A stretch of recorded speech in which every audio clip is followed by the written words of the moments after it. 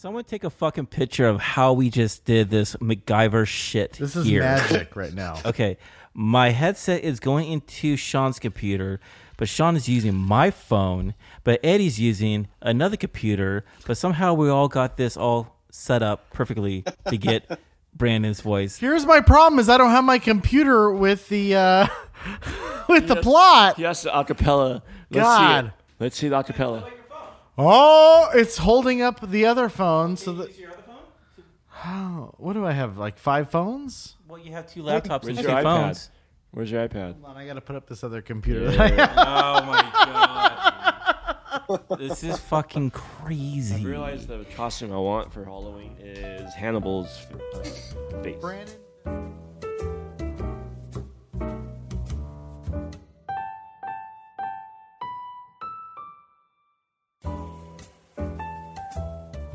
Are you gonna do a Lecter voice? Are you gonna do a Hannibal voice? I am going to try. What do you want me to do, Jeremiah? I don't know, but would you me? I'm sorry. That's the one we're going I would with? fuck me. Oh my god. Welcome to 3.5 Gentlemen, the podcast, where 3 of the 4 hosts provide a refined and intellectual analysis of movies from our private collections, and one of us tries desperately to keep up. We'll let you decide. really which sounds host like a is which, Scooby-Doo but for villain. now, my name is Sean, and with me are my co-hosts Jeremiah, It rubs the lotion on the skin or else it gets the hose again. Eddie, Hello, Clarice. and Brandon. Listen, your voice sucks at this. This season, we're shaking things up. Put a the bit. lotion on, Brandon. We've decided that each host Give me will the pick house, give me a the house, give film me the house. from each decade, from the 70s to today, that exemplifies each time period. Some of the films will be underrated, some classics, while others will be overrated piles of cinematic crap. To finish off each decade, the hosts will have a group pick that is sure to delight. As with every episode we give, our goal is to answer one simple question: how many drinks does it take to get through each film that we've just watched? At the end of the podcast, we'll rate the movie based on a scale of 0 to 5, 0 being the perfect film that you can watch stone cold sober, and 5 being a terrible film that makes you tuck your junk between your thighs and dance like someone wants to fuck you. Oh my god. Wait, let me ask you something. No one didn't do that? No, You know? nobody did that. In addition to our review, Everybody we put their- always pair our no one? selection with a cocktail that we hope will enhance the viewing experience. Cocktail, I see what you did there. This season, we want to focus a little more on the cocktail selection, so please feel free to shake, stir, or mix the cocktail that we've chosen and settle in for what we hope will be an engaging review. With that, what movie are we reviewing tonight, Brandon? Hey, Brandon, wait. Before you start, no Yeah. one, you guys never used to tuck your shit in, and dance around or something? I did not dance around, no. Well, if you danced around, then literally you should be named Wild I Bill. didn't dance. I never danced around. It only happened when. Well, I'm not I going to was say taking a dance shit. around. Have you guys seen like butterflies and moths around? Because something's going on. It only Brandon, happened- take us through the It only movie. happened when I was taking a shit, and I was It's like, a death well, head "How does it moth. look like from here?" He's got enough tattoos. Where's the death head moth tattoo? That's all I'm saying. Anyway, tonight we have our 4th entry of our 90s film series, which is going to be the Academy Award winning Silence of the Lambs from 1991. This Anthony Hopkins... Shut up, Ed. This Anthony Hopkins triumph is rated an 8.6 on IMDb, has a critic score of 96%, and an audience score of 95% on Rotten Tomatoes. Wow. And it is ranked 74th of AFI's 100 Movies, 100 Years list. Jodie Foster stars as Clarice Starling, Hello, a top Clarice. student at the FBI's Training Academy, also known as Quantico, also known as a disappointing as shit movie, TV show. Bad show. Show, not a movie. Anyway, Jack Crawford, played by the one and only Scott Glenn, wants Clarice to interview Dr. Hannibal Lecter, played by Anthony Hopkins, Sir who is a Anthony brilliant Hopkins. psychiatrist. Shut up, Eddie. Who is also wasn't a me, violent asshole. psychopath. Shut up, Eddie. That wasn't me, asshole. Fuck off, dude. Anyway, he is serving life behind bars for various acts of murder and cannibalism. But He Crawford, was innocent. Shut up, Ed. But Crawford believes that Lecter may have some insight into a case, and that Starling, as an attractive young woman, may just be the bait to draw him out. Which, by the way, he's right. Jeremiah, why don't you take us through our first impressions? Before we get into our cocktail selection, we need to talk about whose film this is, and additionally, what our initial impressions of the movie were before sitting down to watch it. Since this is my film, I will go first. And again, I apologize for, I could say, switching the movie the very last minute. For the 50th time, yes. Well, I last have a second, dude. fucking habit, dude. I got a problem here. I want to watch every fucking movie time here. Out, real quick. Jared, how many movies in the 90s was this for you? Because originally it was supposed to be Dazed and Confused. Yes. This is at least the 6th movie choice in the 90s. And then it was Titanic. And then I was going to go with The Crow. And then I was going to go with Forrest Gump. But then I'm like, hey, we're going to be in the Halloween time and whatnot. Why don't we just do Silence of the Lambs? Well, you know what I'm really happy about? I'm just going to say this right now and get it out of the way. I'm just happy that we already did Point Break 2 years ago, so that we You're hadn't so lucky. had to have that one now, right? And that Dodge Street Garden No State. matter wants what, that. let's just start with our first impressions. Okay, Jeremiah, first impression- give me your Shut up, Sean. first impression of this movie. The first impression, I remember like this was the movie that our mother like forbid us to watch. 'Cause we were not allowed to watch this. And then, you go to your best friend's house, Eric, and he's like, you got a legal cable. And I'm like, hey, do you want to see this? Let's do That's it. what you guys choose to watch. Yeah. And This was like an HBO The Deuce. this was like on a special HBO Deuce. And so I remember seeing it, and I remember like terrified the shit out of me. Just things that would just keep for the rest of your life and whatnot. So that was my first impression. It literally scared the shit out of me when I was a little kid. Eddie, what did you think of this movie? I also remember that when our mom was just like, hey, you can't watch this movie. I was just like, why? And she's like, well, you can't watch this scene, at least these 2 scenes. And one of the scenes was tucking in. Like, she didn't want me to watch that scene. I don't know why. But I remember... She didn't want to give you ideas. I was just like, first off, it has to be long enough to tuck it in. Mom, don't worry about that. So the other thing, I was like, what, like 8? I don't know. It was 91, so I was seriously 11. No. I feel like Eddie was 6. more of a crying game kind of guy. Brandon, what was your So first impression? First impression, I was just like, let's actually watch this movie for the first time. Oh, Brandon. God. Okay, first impression for me. I have wanted to see this movie for forever. Wait, have Probably you since seen it before 1993. today? I have never seen this movie up until last night. Oh my So, goodness. Fucking Okay. I have had the DVD for probably 6 years and have just not gotten around to it, mainly because I have a kid that's 6 years old. But finally, thanks to Jeremiah, I had to break that disc out of the box and and just throw that thing in and enjoy the hell out of it. So we'll get to what I thought of it, but Okay. so wait. So the first time I saw this movie, I thought it was going to be like super creepy. I thought I was really looking forward to a horror movie, and it was not a horror movie. It was more of a suspenseful, creepy fucking movie with Anthony that's Hopkins, one of my who I think questions is to one you. of the greatest actors of all time. I was expecting something like gory and very 90s. I was expecting like overt gore, and to me it didn't really give you that.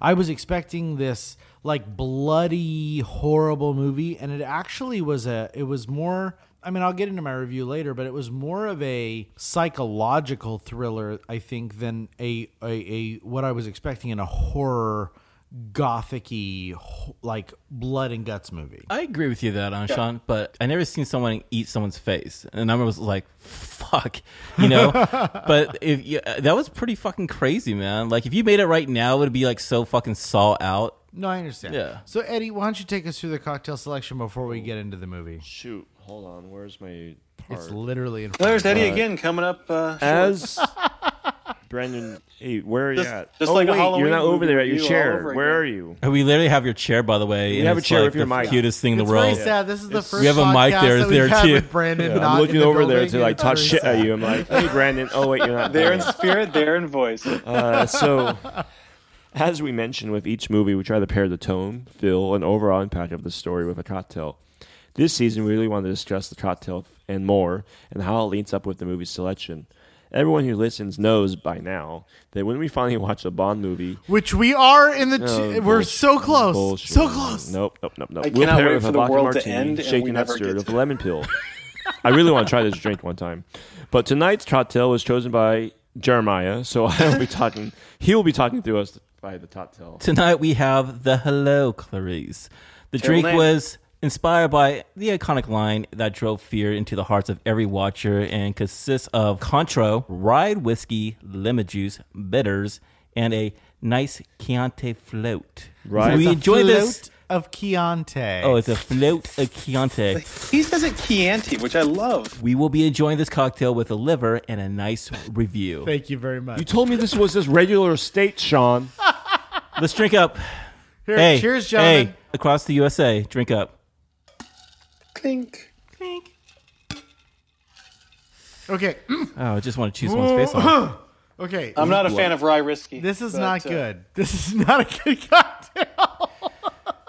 So we probably should warn you that it's not good. Don't drink it. We haven't had a good drink since it. That's not true. We've had a couple of good drinks since it. This No, one is your just drink not good. for The Shining was fantastic. that's Awesome. true. Awesome. What am That I was drinking? pretty good.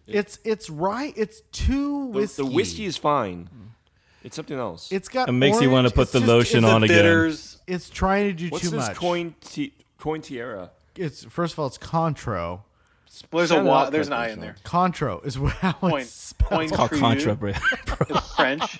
It's just not. It's not great. So, Hey, did you know this movie was released on Valentine's Day? no, I did not know. That's such a cute thing. Like, hey, you want to watch something about cannibalism for your? Talks You a lot know? about Oh, so the you 90s crew. you were shipping the two of them too, Clarice and Heck and Lecter. Okay, I think when we start this review, we've got to start with Clarice because they just did a TV show that kind of failed about Clarice. Clarice had the sequel Hannibal. This idea of the character of Clarice, being this be all end all to serial killer hunter.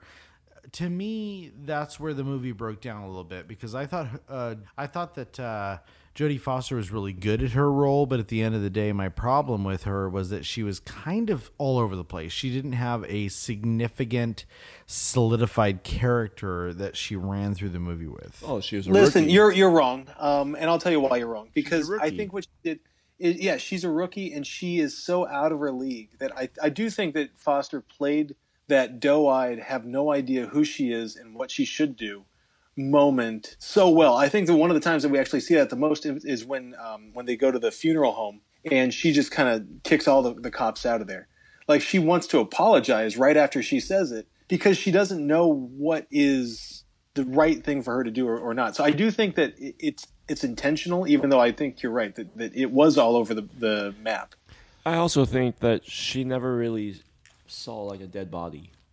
I mean, you see how she saw. I don't know. Maybe she has, but it's like she hasn't seen many of them, and so she was almost infatuated with that at that same spot when she kicked the police officers out of that mortuary. She also saw a dead body, and she instantly went back to her father when he was at the mortuary. I will say I'm also a little jaded by all the other movies that have come after this movie. So we've got Hannibal that was a direct sequel to this movie, Hannibal Rising, which was technically a prequel, and then what I think is the best entry into the Hannibal Lecter movies, which is Red Dragon. And that was kind of a prequel in that Will Graham is the person who found Hannibal Lecter and incarcerated him in the beginning. So you're actually, again, we're just having a tough time. We're missing out on the most important one, which is Manhunter. I've never seen that one. which is Brian Cox. Brian freaking Cox. I haven't seen that one. A lot of people don't know, but Brian Cox was the original Hannibal Lecter in the Manhunter film, directed by Michael Mann back in '86. Actually, Is it If good? you- Is if it you a are good new to the movie? It's podcast, pretty then you freaking probably hardcore. Don't know that I love Really? Brian. Well, Manhunter? everyone loves Brian Cox, Brandon. Don't so pretend when like you're Manhunter the was only one. released, That's then weird. Eddie just loves Cox. Silence of the Lambs came out in the late '80s, and it became a huge, one of those best booksellers. And actually, Gene Hackman actually acquired the rights, and he was going to actually star and direct it. They were going to get Michelle Pfeiffer to actually star in it, but she was asking for way too much money. And Jodie Foster was found out about this, and she wanted this. And I actually think Jodie Foster did really, really amazing. Jodie Foster is adorable. I think she was seriously influenced a whole generation of female detectives. before Like Red a Dragon strong was female Manhunter. character. No. Well, I don't know about Manhunter because I've never seen it, but I know that Red Dragon was basically the events that led to Hannibal Lecter becoming incarcerated for Silence of the Lambs. Is Anthony Hopkins in there? Yes. Yeah. So and Red Edward Dragon. Norton is Will Graham. So he is the one who caught Anthony Hopkins and incarcerated him to be interviewed by Jodie Foster in the events of Silence of the Lambs. And I know that we shouldn't be drawing on other movies from the universe, but at the same time, I think it's important because you have Philip Seymour Hoffman, you have Ray Fiennes, you have Edward Norton in this great movie called Red Dragon that basically preceded Silence of the Lambs, where I think Jodie Foster did not adequately engage with Hannibal Lecter in a way that like Edward Norton did. And that's where I got caught up in the movie, is that I didn't feel like Lecter was giving Jodie Foster or Clarice Starling the information based on the questions that she was asking, but rather the fact that she was a woman in this uncomfortable situation. No, I think it was because she wasn't. It's not because she was a woman. I think it's because she had so much baggage that she allowed him to psychoanalyze somebody else finally after a long time. And he was able to get something he wanted, which was just that story about the lambs, because it was somebody who was hiding something, and he was able to bring that out of her. And I think he saw that right from the get-go, is that she is there. There's more to her than meets the eye, because everybody he's seen up until that point, Chilton probably more than anybody else, they're right out front with him. They straight up say, "Hey, this is who I am, and I hate you." So I think we need to identify the character of Chilton and understand kind of where he's coming from. So Brandon, you touched on that. Why don't you kind of jump on that? Yeah, so we got Chilton, and he's the head psychiatrist, I guess, of the place for the criminally insane. The prison, the crazy prison, the crazy person prison. But I mean, the thing that, well, luckily he is going to be eaten by a friend at the end of the movie, so that was pretty cool. With some fava beans. And well, we don't know if he's going to have. He might have pinto beans with this one, or garbanzo beans. beans. Not really sure. Hopefully chili beans. But no, I think that Chilton was really. It's shut up, Ed. It's important to look at Chilton, because Chilton, I think, has been Lecter's only main, conversation piece, and Chilton has gone out of his way to show that he hates Lecter, that he's done nothing but been an asshole to Lecter. And then you have this really, then you've got this really timid person who is broken, and Hannibal Lecter is able to basically do what he likes the most, which is to so that's my get question. inside somebody's head. So that's my question. Is Hannibal Lecter an amazing psychiatrist or psychologist, whatever you want to call him, the person who infiltrates the mind and forces people to do what he wants them to do? Because he doesn't. Go ahead, Jer. No, he in general, he's a good guy. He's just a fucking psychopath. Yeah, because he got Miggs to kill himself because Miggs was a jerk to Clarice. Yeah. I mean, that seemed to Which fuck. is I don't just like intense. this word, but I'm going to use it. So when he asked about how her cunt smells, it's like that is a deeply cut insult, right? So it's like it gets to the heart of who Clarice is. We're talking about the first meeting. I'm talking about Biggs. Biggs, what was his Miggs. name? Miggs. Miggs. Sorry, Miggs was, to me, and maybe I'm wrong, but it was the guy next to Lecter in the cell. He is everything that Lecter isn't. Right. He's more graphic, more disgusting. I feel like Hannibal Lecter is a more refined intellectual. I actually more intellectual serial killer than like Miggs is. I actually think that Hannibal Lecter, for the first time, found someone that he was really interested in with Starling, and also just saw something different than most what he's ever seen before. Yeah. I mean, you guys kind of think he was kind of taking advantage. He was giving hints throughout the whole movie at how he can actually help you catch Buffalo Bill. Well, his anagrams were phenomenal. His concepts were definitely cut to the heart of who Buffalo Bill was. So I agree with you there. But at the same time, I felt like he was toying with Clarice. the No, whole time. I think I honestly think he was trying to make her figure this stuff out, to actually educate. He knew that she was smart enough Yeah. to do it, and he wanted to push her to become her best, which is weird. And because I love the ending when she is talking to her friend, right? And she's like, "Oh my God, Lecter's free," and Clarice is like, "He's not going to come after me. We're done." Respect. It's almost like It's it's like almost It's like a she respect. It knew, is a right? respect. Yeah. Like, And And you see that with that phone call at the very end. he goes after people who are arrogant and who think are way smarter than he is. he says that the world is a better place with you in it. There's something about her that he sees a different light. And And he means, yeah, and you see, like, during the movie when he was talking about, his drawings and whatnot, and he's talking about, like, his sketch of the roof of the Belvedere or whatever that thing is. He literally told where Buffalo Bill is, because Buffalo Bill's hometown or home place was Belvedere, Ohio. He was explaining, he was like giving her hints for her to figure this stuff out. See, and that's the thing about the movie that I really appreciated was that if you look at, like, I've seen this movie probably 10 times, right? I've loved this movie. I've loved this movie 10 times. But this viewing for the podcast, I actually delved deep into what the movie was. And I found that Clarice was given these hints by Lecter that were independent of what the actual verbiage was. So his anagrams, his subtext was more important than actually what he told her.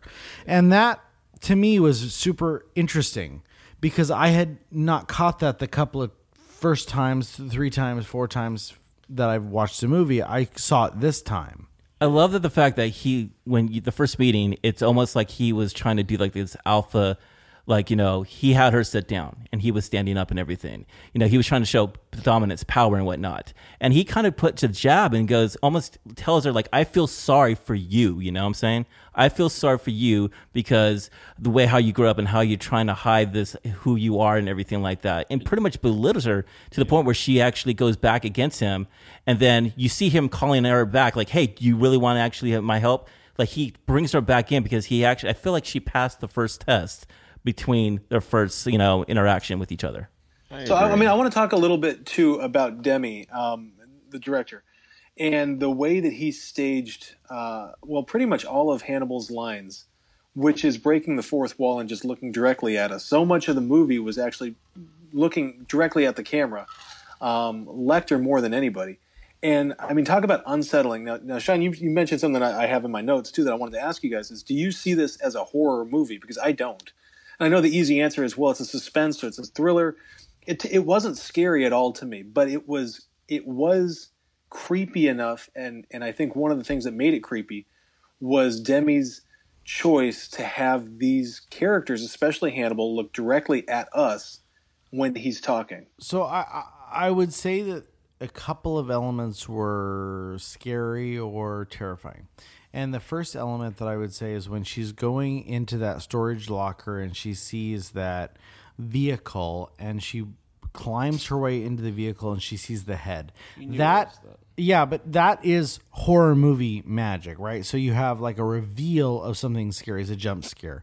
So I would say from that element, it is horror. From the rest of the movie, it is more suspenseful. It is wondering like how she's going to catch Buffalo Bill, whether she's going to catch Buffalo Bill, and what role Hannibal Lecter is going to take in catching Buffalo Bill. And I think that creates a suspenseful or a suspense-related movie. So I would say it's more suspense than horror. So I would say it's more suspenseful than horror. Eddie, go. What do you think? Yeah. I think this movie would be a hit if it came out today because you look at like the Netflix shows like Making the Murderer of the show that's in Wisconsin.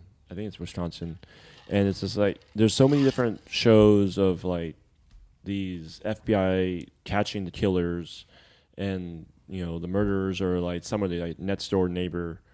So I was just like I looked at this movie and was like this is a really good thriller.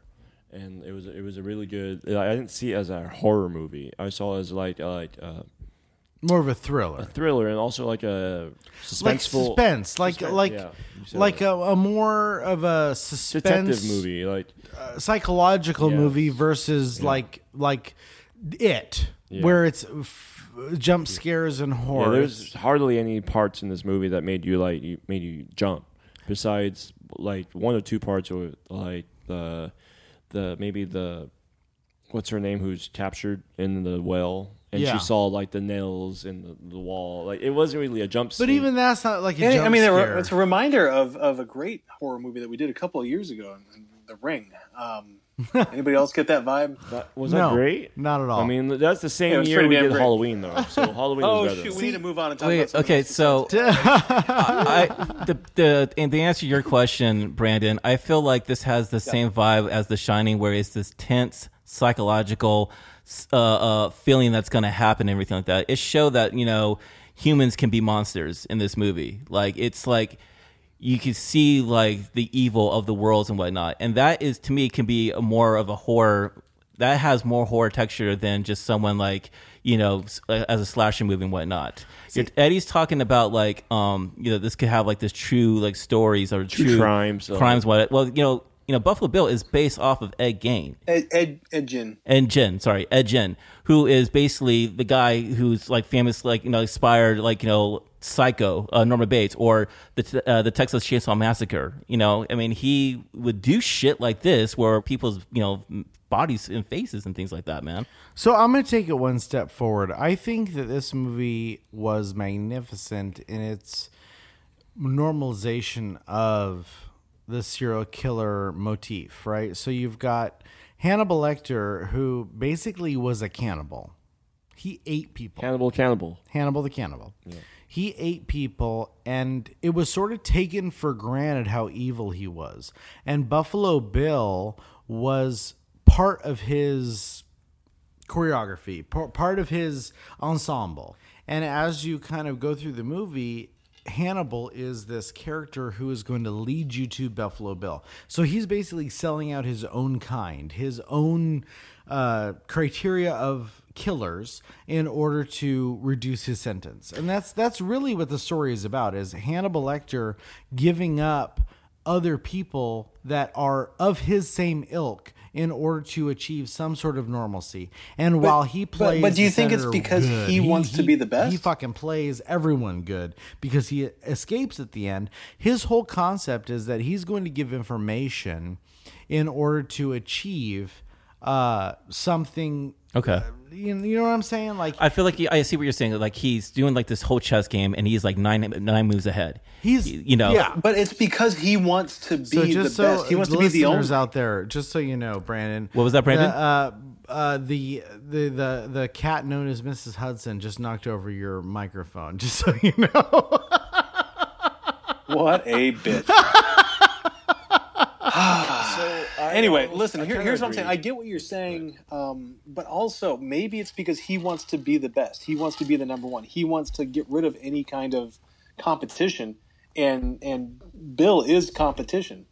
You think They that hadn't you been think able to that catch Bill is actually in competition, or is he No. just doing whatever he can to become less incarcerated?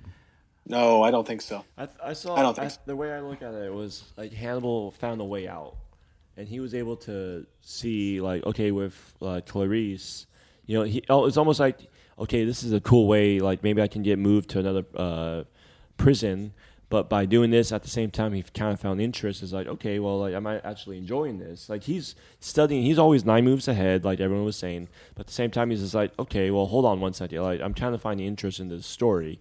Like I didn't know who you were until like that's why he kept asking like, hey, no, don't give me the faked way out anymore. Like I want to know the real reason why you were like what? Tell me your backstory. I really want to know you. And so then I he agree- got to. And then he was just Yeah, like, okay, yeah, no. Here's what. I Here's agree with here. you. I agree with you now. Like I'm gonna give you more of a little of a lead with what I'm thinking. But I agree with you in some he always respect. was looking the way out. I do agree with you in some respect, Eddie. But what I get down to is that Hannibal Lecter knew that he could use the basically false promise by Scott Glenn's character. What was his name? Crawford.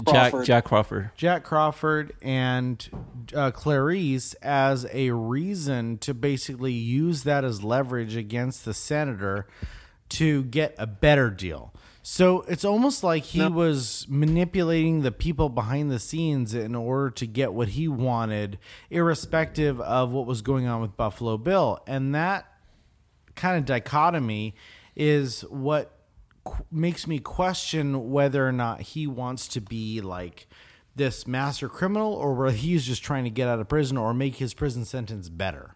No, I think he was trying to break out of prison. I think he knew that if he could get out of his cell anywhere, any way, he was going to be able to escape because he's smart enough. He outthinks people. I agree with you. Yeah, that's it was to not lessen his sentence. It was to legitimately escape, which he did.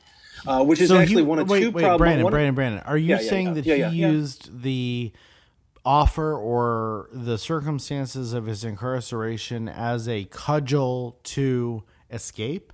It got delivered to him. And I feel like he's like, hey, this is what I'm working with, and I can work with it.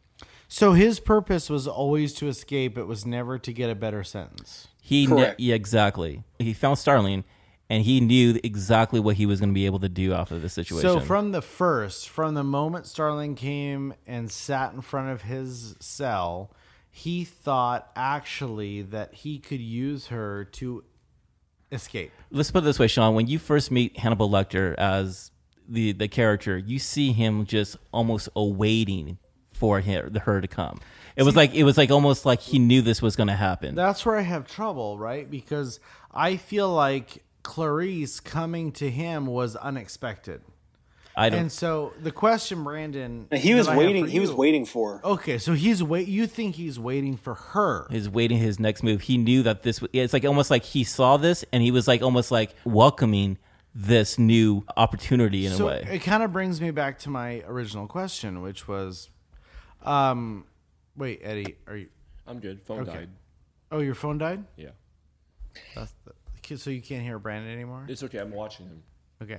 So if he's moving his mouth, I'll stop talking. This brings me back to the question that I kind of have originally, which is if what? No. If Hannibal Lecter saw that Clarice was his way out, what was his interest in actually answering the questions about Buffalo Bill? So if he was just looking for escape, why would he help Clarice solve the problem of Buffalo Because Bill? he knew he could manipulate her. He knew he could manipulate her because she was new and she was fresh and she wanted to win. He knew that she wanted to promote herself. That's what he said. You want advancement. So when he sees her, right, and he sees that she wants that advancement, he knows that she'll do anything. All he had to do was just mention, I want to see trees, right? And she was going to use that and go out and do that and get him out of that cell for some way. So you're saying that Hannibal Lecter was using Clarice as a reason to negotiate, or like explain that more, because I get the impression that Hannibal Lecter was using Clarice as like a floating balloon of opportunity rather than anything else. Oh yeah, well no, in a way, yeah. But what he sees in her, and he literally admits this to her, is he sees somebody who wants promotion, that she'll do anything that she can just to be recognized. And remember, he's the one who said, what do I want? I want to be able to see the trees. All that's saying is I need to get out of this cell so that I can escape. So that brings me to the question, why Clarice? Why did he was waiting Jack until Crawford, somebody like Clarice showed up, and it just happened to be Clarice. Why did Jack Crawford pick Clarice? Why did Jack Crawford make that an option? And the best thing is, for me at least, he picked her, and it worked for two different reasons than from why it worked and why he picked her. He picked her. Hello? Hold on. Let's pause right now because we have 10% on Jeremy's phone. Eddie's phone has died. Do we have any charges here? All right, Brandon, answer that question about Jack Crawford. So the question on the table is what Jack Crawford was doing when he brought Clarice Starling in as the investigator on the Buffalo Bill. Right. So what I think is it actually worked out. So it worked out either way. Both of them got what they wanted, but it didn't work out the way that Crawford thought it would. Crawford thought he would entice Lecter with this young, beautiful woman, and that Lecter would just kind of get all weak in the knees and just kind of blurt it out because all he's seen is hard-scrabbled asshole men. But what Lecter sees is a couple things. He sees a broken woman, a person who he can get in the mind of. But more than anything, he sees it as his opportunity to escape because he sees that she is a rookie. Okay, so that she's gonna want to get out stop there. You right there. So why was Crawford not because, Hannibal? Why was Crawford offering Clarice not? Well, what I just told you, but you didn't listen because he thought he thought that clear. He thought that Clarice would entice Lecter because she is everything opposite of everything that Lecter has been thrown, which is middle-aged men. So she was different. She was different, yeah. And Crawford ends up winning because of his decision, but he doesn't end up winning for the reason that he thought he would. Yeah, I mean, I kind of agree with Brandon because, like, Crawford saw, like, maybe he was getting to a point with Hannibal. It was like, hey, we're not moving any forward with him, and we'd bring some fresh eyes in here just to stir up the pot. Because there was that scene. It got a little bit more than, I mean, he probably just like, hey, let's just see what you can do. Like, it doesn't hurt. You just throw a woman in there and see, and that's where the whole woman, like, she started getting bad looks from everyone. Like, oh my God, like, she shouldn't be here. But she's way more qualified than almost everyone. Well, you saw her, like, being hit on and just but she played professional. She was in. It was almost kind of like a man-dominant world that she was in and everything like that. Mm-hmm. She was by herself, I'm going to pick up on what Jeremy's saying, but basically when she was at the, what do you call it? The mortuary scene. Yeah. Where Scott Glenn, a.k.a. Jack Crawford, was basically saying we need to talk about this privately in order to talk about the sexual nature of the crime. You got this sense that she was being excluded because she was a woman. Yeah. And then later in the car, Jack Crawford was like, I was just doing that because we were trying to get them out of it, the local police out of it. And she said, quite truly, that you are the responsible party. You are the one who's everyone's looking to. And so when you treat women like that, it is the way they're going to treat women. And I think that was a very interesting dichotomy between men and women in this industry, in the field, in the FBI. Like the way that women were treated, it almost was like Scott Glenn was not intentionally trying to keep women down, but at the same time his actions were doing that. Crawford. Even though Crawford was doing that even though he didn't want to do that. And it worked in the past. And Clarice kind of said she called him on it, and she was like, no, women, we can do the same thing, and it's up to you to set an example. And that he wasn't setting that example properly. Did anyone else get that concept, or is that absolutely? Yeah, I think that. Yeah, I think you got it right there. I mean, you see in a lot of film, you see in a lot of scenes where it's just like she's surrounded by just nothing but men. Looking at her, glaring at her, like, I mean, the doctor. What's the doctor's? The psychiatrist Chilton. Like hits on her right off the bat. She goes into a museum and she gets hit on right off the bat. It's just like. But this is the brilliance of Jonathan Demme. This is the brilliance of Jonathan Demme in this movie because he has these characters breaking that fourth wall, staring directly at the camera. So that in that minute or that second, we become Clarice. We feel everybody staring at us. Perfect. So, if I could give you a high five right now. Perfect right now. Yeah. I want you high five from across the crunch. I will say this though, for the script or the story, you have Hannibal Lecter going from his very institutionalized cell with block walls and glass. I feel like he was moving from where he should have been, a institutionalized cell, to a more political atmosphere because the senator was involved, right? So Well, no, yeah, but you have literally all the media attention. You had Chilton being interviewed, right? It has become sensationalized, and I think you're right. The fact that it was in the middle of a, I don't know, courtroom or something huge. it was political. Like you was saw the political, bunting. for Like sure. it was more. City Hall. Yeah, it was like Yeah.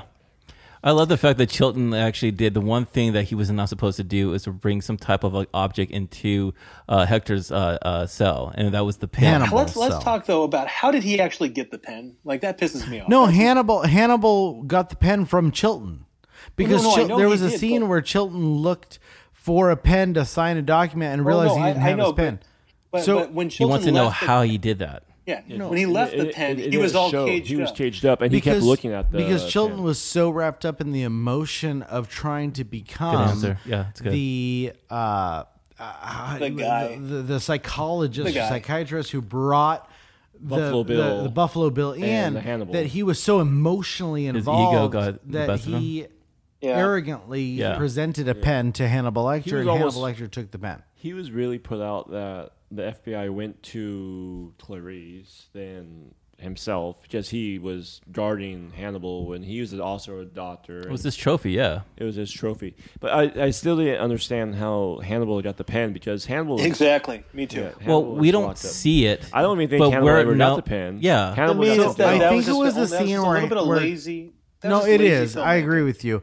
But I think Chilton it was in the scene where Chilton was basically demanding the name of Buffalo Bill from Hannibal. I think it was that Yeah. relationship, that conversation that led to Hannibal getting the pen. I don't think it's lazy filming. It actually focuses on the pen as you see Chilton leaving, and you know for a fact in your mind, like, he's going to get that fucking pen. So- you don't know how he's going to do it, I- but you know that this is the reason why they give these rules that this guy is He didn't able to the get pen. out. He got like a piece of the pen, right? Like, Exactly, yeah.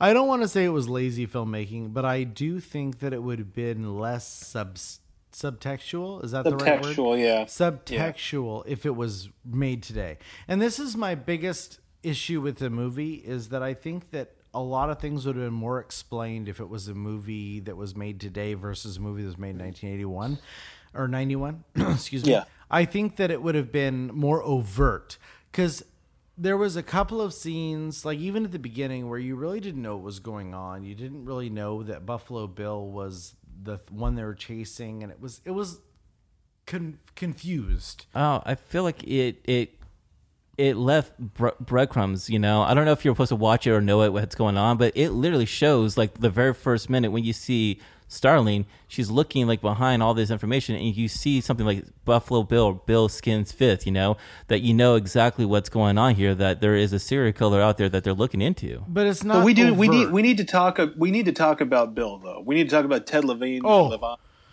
Freaking amazing. He Let's was just- fabulous. pour one out for there him, is yeah. no better crazy person. So it's so funny because when Eddie got here this evening, I was watching a show called Monk where Ted Levine. course you were. No, of course I was. But Yeah. Ted Levine plays like the chief of police. So he is like the authoritarian. How do you say it? Like the. He's the straight guy. The supervisor of Monk. It's so crazy to see him something It like was that. so funny because he's a straightforward, like, by the book character in this, in Monk, but not in Silence of the Lambs. He was like this flamboyant, beautiful serial killer. It was just such a cool way to see him differently. It's so crazy Yeah. when you think about the Silence of the Lambs, like, you know, everyone thinks that, oh, it's Hannibal Lecter, but no, it's Buffalo Bill that's actually, you know, the scariest person in this movie, you know, what he's doing and everything like that. See, and I keep dragging it back to Red Dragon, which is my favorite entry into the Hannibal Lecter chronology, or whatever you want to call it, is that you had Ray Fiennes as the villain, or the Buffalo Bill character, and he was so good. He was so phenomenal. You ever see Red Dragon? I've seen Red Dragon. It just, for some reason, it doesn't hold too much of a.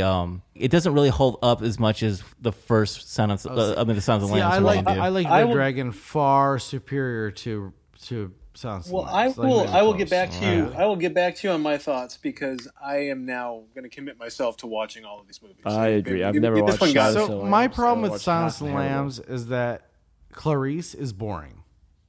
At the end of the day, Clarice is a boring character. She is not intriguing like Will Graham. And Anthony Hopkins is in both. Anthony Hopkins is fantastic in both. But you've got this cat and mouse, the same type of movie in Red Dragon that you do in Silence of the Lambs. And I think Edward Norton does a better job of humanizing the investigator than Jodie Foster did. And that's kind of my issue, is that Clarice Starling is kind of boring.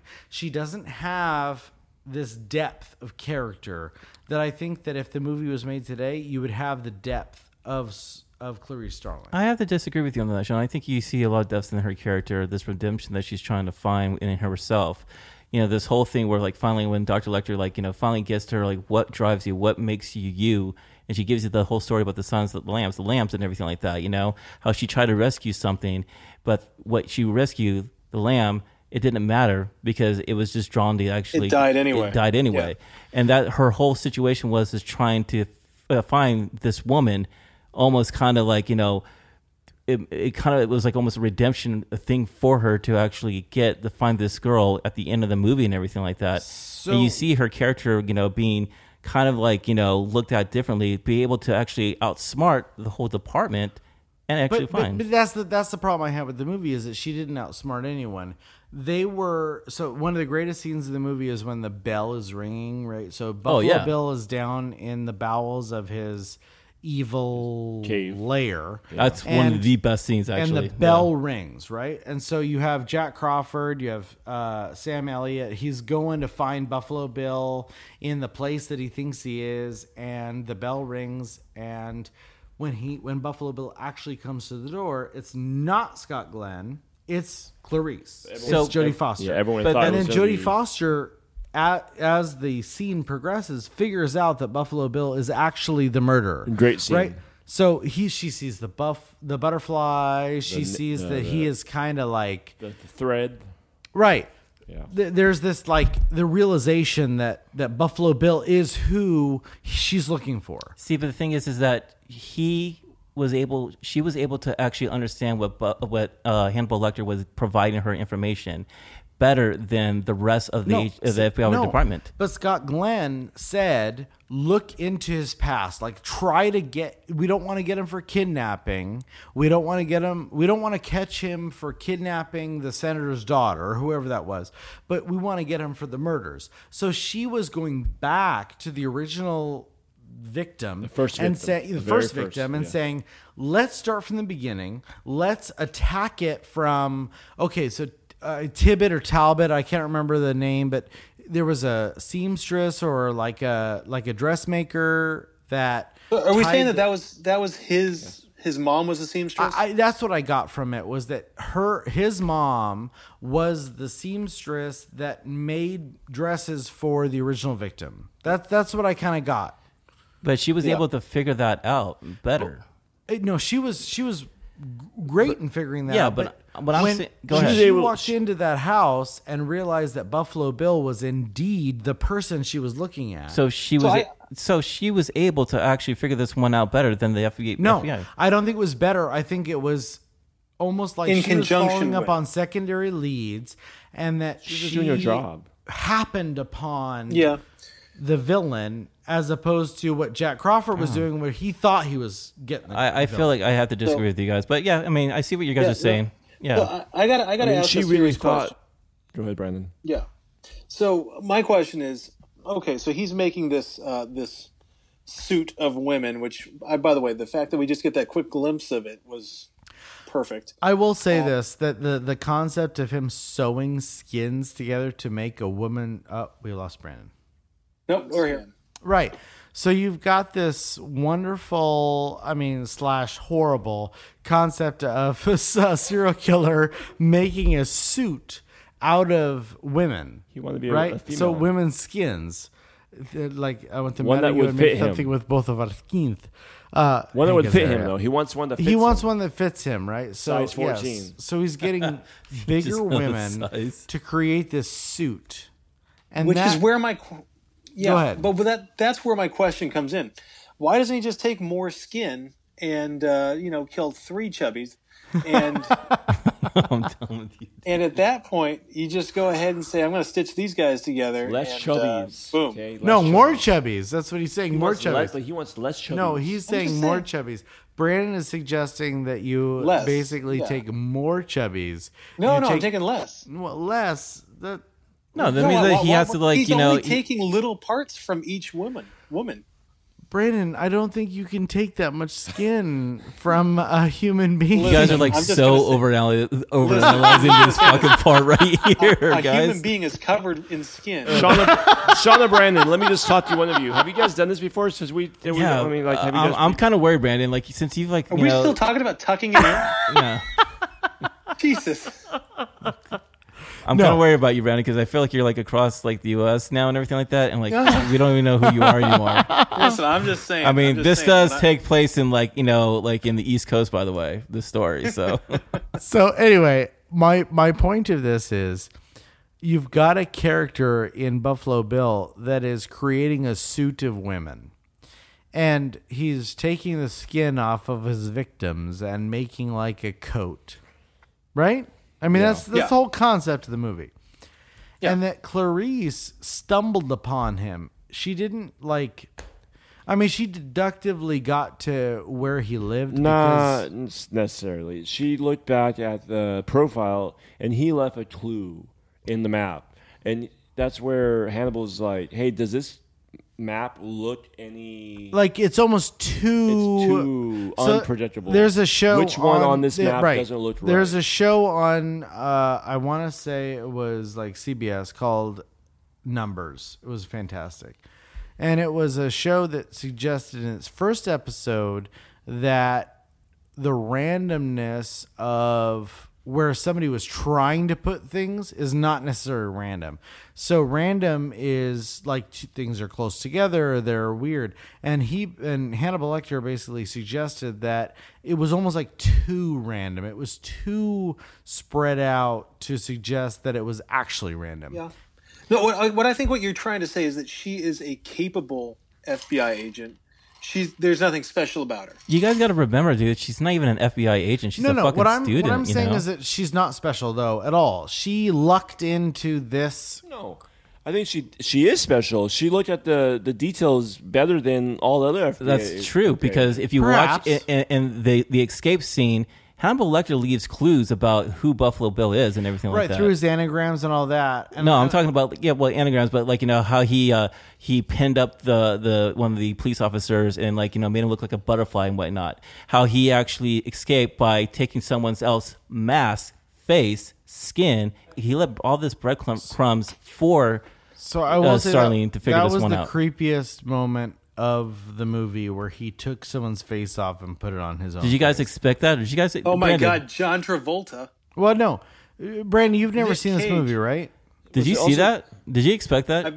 I listen. There were unfortunately parts that I have seen.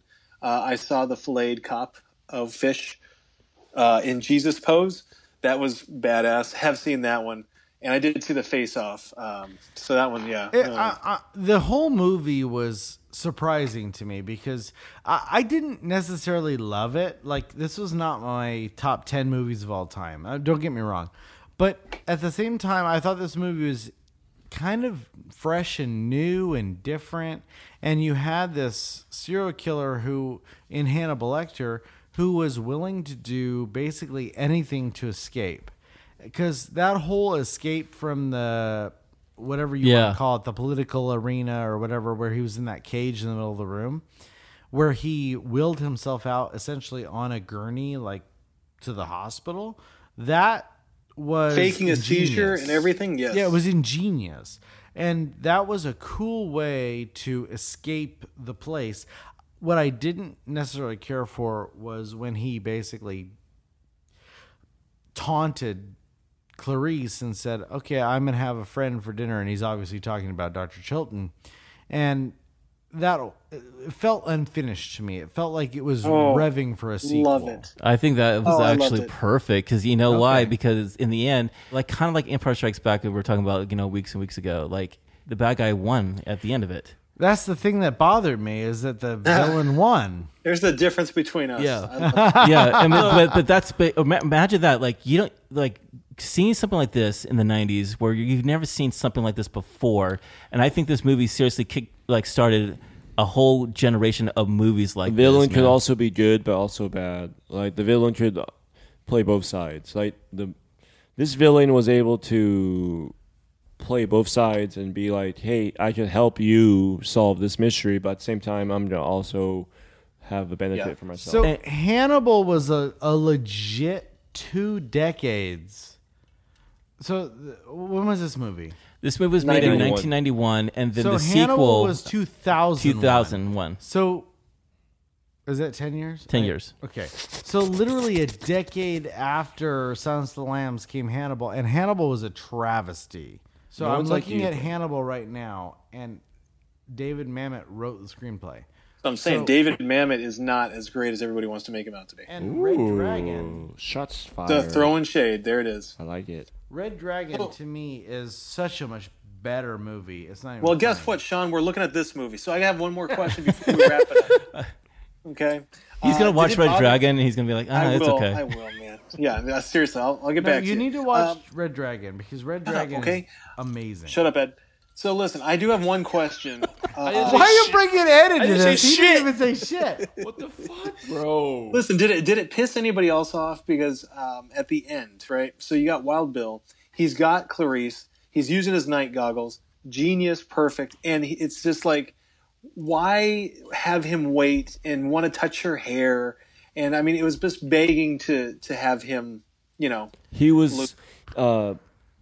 I want to say what I felt like is he was just so like wanting to have what Clarice was. Having, So, but was That's a natural good point. beauty. Yeah. Hannibal said something Yeah. at the Hannibal Lecter said something at the beginning of the movie, like probably 20 minutes in, that said Buffalo Bill is not a real transvestite. He's not actually a transitioning man, but rather something else entirely. He's more of a tormented man a man who hates himself. So it's almost like that scene at the end when he's reaching for her hair, when it's not necessarily that he wanted to kill Clarice, that he wanted to almost become Clarice. So I think that worked well. Guys, can you hear me?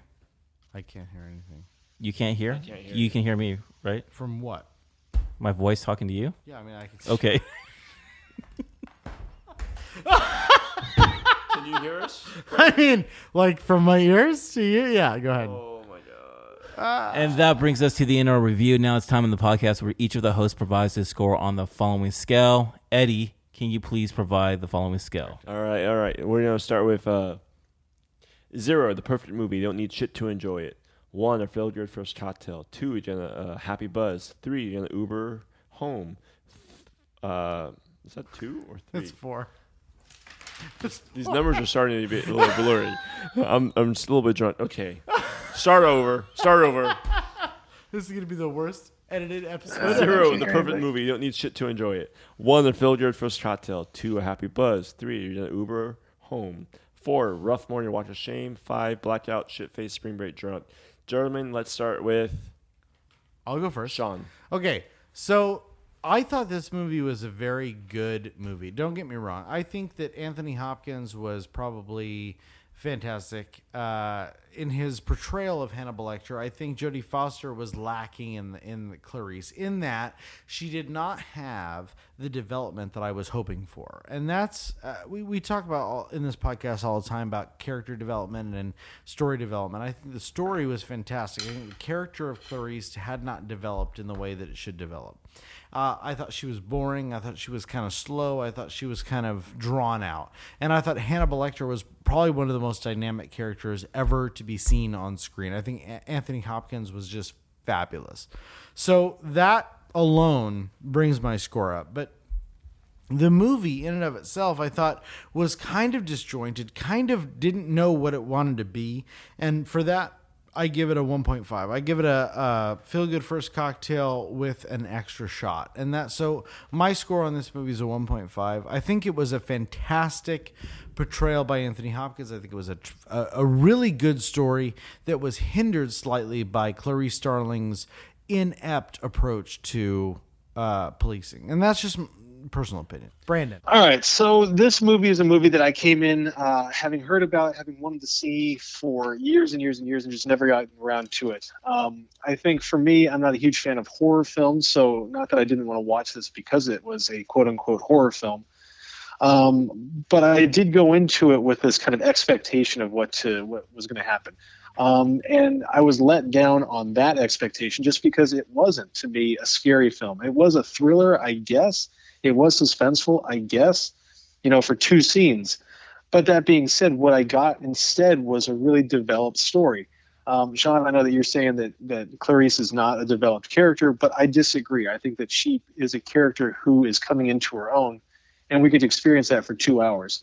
I have always thought highly of Anthony Hopkins, but after seeing this movie, I literally changed my opinion completely and think that he's one of the very, very, very, very best. He was creepy. He was fascinating. We just couldn't not watch him and not hold on to every single word he says. And I think that Jonathan Demme just outdid himself with this film. I'm happy with this movie. To me, is it a top 10 movie ever? No. Does it have problems? Yes, it does. But to me, this is a movie that really has stood up the test of time. And for me, it is a feel-good first cocktail with a shot and just a little spillover. So I'm going to go with a 1.75, and that is going to be my score for The Lambs. Jeremiah, what do you think? I believe that Silence of the Lambs broke through and helped redefine the 90s cinema. I think it elevated mainstream horror to a whole nother level. I think it showcased a culture impact for years to come regarding to what the vibe is and everything like that. I think it has legendary performances by all the actors. Sir Anthony Hopkins gave us, if not one of the best villains of all time. And I think Jodie Foster as Starling, I think she created one of the most loved female heroines and possibly one of the best all-time great movie heroines for what we have here. There's a reason why we have more, detective movies, that's based off of a female-driven characters and things like that. Someone said this best. The movie showed us that monsters could be humans and humans could be monsters. The movie will still haunt you for many years to come and will never let you go. And I think that says something right there. So I'm with both Brandon and Sean. I think, seriously, I'm going to have a first good cocktail with a added shot to it. So it's going to be a 1.5. So I'm going to have, a nice Chianti with some fava beans with it. I like that. Eddie, what do you think? So I thought this movie was definitely hit. It's awesome. It was scary, but in a good scary. It didn't hold the I didn't understand why my mom didn't let me see this when I was younger, but maybe I understand her reasonings. This movie definitely is a classic. I also enjoyed watching this movie with Jodie Foster and seeing a young Jodie Foster and see how she was able to just hold the camera and in the very end of the scene, I want to say I probably watched that last 25 minutes probably about 30 different times. So I just wanted to see every different part of it. I really enjoyed how she was able to. You saw almost FBI agent become from a rookie to becoming the instantly realizing that she has the main killer in front of her face and that she's by herself and she had to handle business. It was really cool to see. I almost, for some reason, this was a high-end version of Blacklist with Hannibal Lecter trying to get out. And if you ever watched the show Blacklist, with that character trying to get out of being a hostage and just at the same time helping the FBI solve crimes. It just it was a better version of that show. I really enjoyed the movie. That I was trying to tell everyone that this is this will probably, if this movie was released today, it'd probably be a really big hit, bigger than it was then, even though it won the Oscar. I thought this movie was almost ahead of its time a little bit. Yeah. But overall, I give it I think I give it the same as Brandon, the 1.75. So when we combine the scores and divide by 4, this gives Silence of the Lambs the average of what, Sean? So 1.625. 1.625 puts us on even par with Big Fish. 1.625, Psycho, Galaxy Quest, and that's it. So 1.625 puts us tied with Psycho and Galaxy Quest in the 13th spot. Star Wars Rise of Skywalker is 1.375, better than.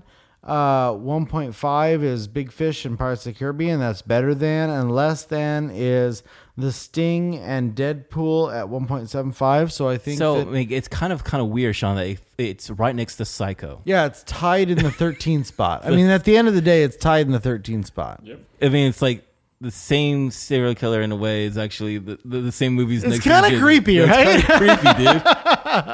So 13, it's 13th on our list of all time, and I think this is a proper spot for us. So Silence of the Lambs is one of those movies that I think that it transcends the generations. It really becomes a creepy entry into our list. 13th is a good place for it. Unlucky number 13. Unlucky number 13. Well, if you enjoyed our podcast or a fan... I think we lost Brandon. Oh, well... Connectivity. If you enjoyed our review or are a fan of the podcast, we ask that you please subscribe wherever you're listening and leave us a 5-star review on iTunes. You can also find us on Instagram at thegentlemanpodcast.com, at thegentlemanpodcast.com. You can visit our website at thegentlemanpodcast.com. Or if you want, you can reach to us at hosts with an S, at thegentlemanpodcast.com. I really appreciate everyone listening, as do we all. And we will see you in 2 weeks, gentlemen. And Jeremiah, you're going to have a shit ton editing to do on this podcast. Fantastic. I can't wait. I'm going to lock myself in the cabin. And I would like to wish you all a jour and have some liver with fava beans and a nice Chianti. Cheers, gentlemen. Cheers.